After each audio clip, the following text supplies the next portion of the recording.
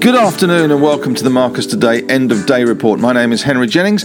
It is Tuesday the 6th of July and the ASX highlights today. The ASX 200 turned ugly this afternoon post the RBA decision at 2:30 to leave rates unchanged, but they are pulling back from their bond stimulus program, which was to be expected. The ASX 200 closed down 53 points to 7,262, closing on its day low. It had a high of 7,346, and a lot of the optimism that we saw in the morning evaporated as the morning went on, and that 2:30 decision by the RBA did set the cat amongst the pigeons. So not good there. Dow futures currently up around 24 points. The big bank basket fell to $178.19. Having held firm for most of the afternoon, it did sag into the close. The All-Tech Index down 1.6%. Australian gold steady at 23.82. 10-year yields pushing higher at 1.47%. And the A-dollar popping higher as well, 75.68 on the RBA news as well. Bitcoin rising to 34,724. Asian markets mixed this afternoon, with Japan up slightly and China down on tech woes there. There's a lot of regulation coming into their tech sector, which is putting a bit of a damper on both Hong Kong and the Chinese market. But as far as our market goes today, we did see the banks under pressure late in the day. We saw CBA down 0.6%, Westpac down 0.3%, ANZ and NABs down around 0.2%. Other financials not faring quite so well. Macquarie Bank down 0.74% and Magellan down another 1.8% today. Healthcare coming in for a bit of a battering as well. We saw CSL 1.7% to the bad side of the equation, and Cochlear down 3.2% and Sonic down 2.3%. ResMed just down around 2% today. But industrials as well, a little on the nose. We had the likes of Wesfarmers down 1.4%, Woolies down 1.1%. Telstra also gave back some of its recent gains, down 2.4%. SEEK down 2.8%, and Real Estate Group, REA, down 1.2%. In the tech space, Xero sliding back slightly, down 3.2%, Afterpay down 1%, and WiseTech Global down 3.3%, with the All-Tech Index falling down 1.7% today. Turning across to the mining sector, we had a little bit of green on the screen from BHP, up 0.83%, acting a bit like an oil stock at the moment, with the OPEC Plus meeting falling or failing to come to an agreement. We have seen the oil price continue a little bit higher. Woodside up 2% today. Oil Search also having a good day, up 4.6%. Santos up 0.4%, nothing very much there. Fortescue today slipped down 1.4%. They announced they're delivering on their ambitious stretch targets for carbon emissions. Gold miners pretty much unchanged today, nothing very much shaking on the trees there. Perseus Mining was up 2% and nothing else. Evolution up 0.66% there. In corporate news today, Westpac selling its New Zealand life insurance business to Fidelity Life for 400 million New Zealand dollars. Stock closed up down 0.3%. And Sydney Airport slid back nearly 1% today, as more talk about that $8.25 bid continues to swirl around the place. In other news, Poseidon Nickel dropped 12.4% on their results, and an ASX query where they invoked the Schultz response, which is the I know nothing, and Calix today rose 7.6%. They signed an MOU with Tarmac in the UK. In other economic news today, apart from the RBA keeping rates unchanged, weekly consumer confidence dropped 3.9% to its lowest level since the first week of April. The lockdowns to prevent the spread of COVID Delta strain appear to be weighing on the reading, and those 10-year bonds 1.47%.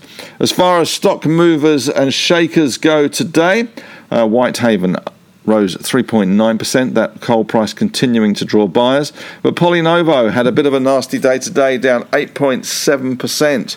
So much for that rally. And Poseidon down 12.4% after those drill results came out and did disappoint the market.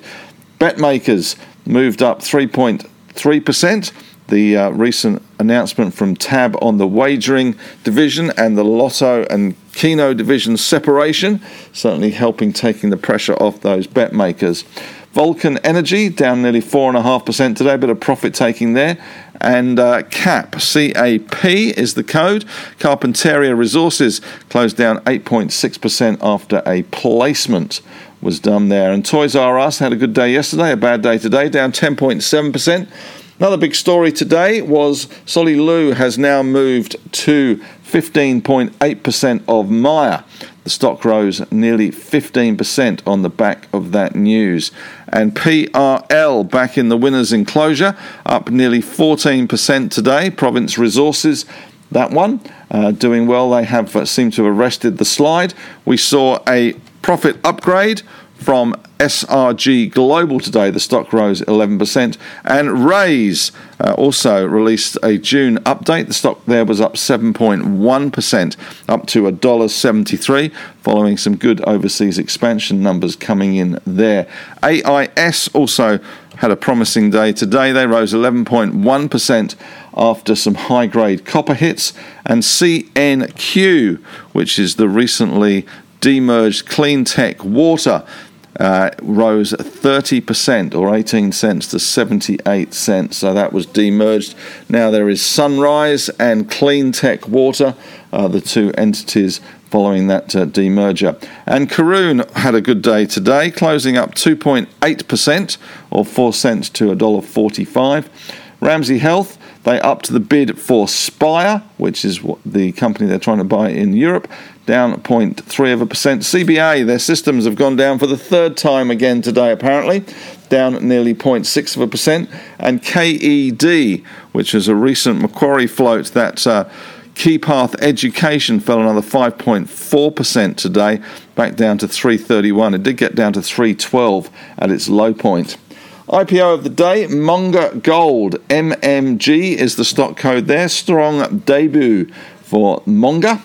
Good volume, well, relatively good volume, up 40% on their first day. And the speculative stock of the day is Norwest Energy, NWE is the stock code there, up nearly 53% after securing a rig for the Lockyer Deep Number 1 program. In more corporate news and a little more detail, Galaxy fell 2.6% with shareholders to vote on the merger with Orocobre on August the 6th. Westpac down 0.31%, selling its New Zealand life insurance business to Fidelity for 400 million New Zealand. It has a 15-year distribution agreement. The sale is expected to result in a post-tax gain and will add 7 basis points to their CET1 capital ratio. SRG Global up 11% today. They're now expecting FY21 EBITDA at the top end of the range, $45 to $47 million. Strong operating cash flow with net cash at 12.2 versus FY20 net debt of 8.4. Work in hand is currently around $1 billion, which is up 41% on a year ago. And Ramelius today down 5.4%. Full year 21 gold production of 272,109 ounces, missed guidance by a little bit. They were going for 275 to 280,000 ounces, so coming in at 272, a little bit of guidance miss. And full year all-in sustaining costs, that AISC, expected to remain within the latest guidance of $1,280 to $1,330. Abacus Property Group is acquiring self-storage assets for $160 million from Storage King. 5 assets in a portfolio and provides more than 25,000 square metres of net lettable area. And the ASX down 1.2% today. June volatility was 0.5% versus a year ago, 1.3%. Expected future volatility as measured by the VIX average at 12.1. A year ago it was 12.2. And total capital raised 16 billion versus a year ago of 25.96.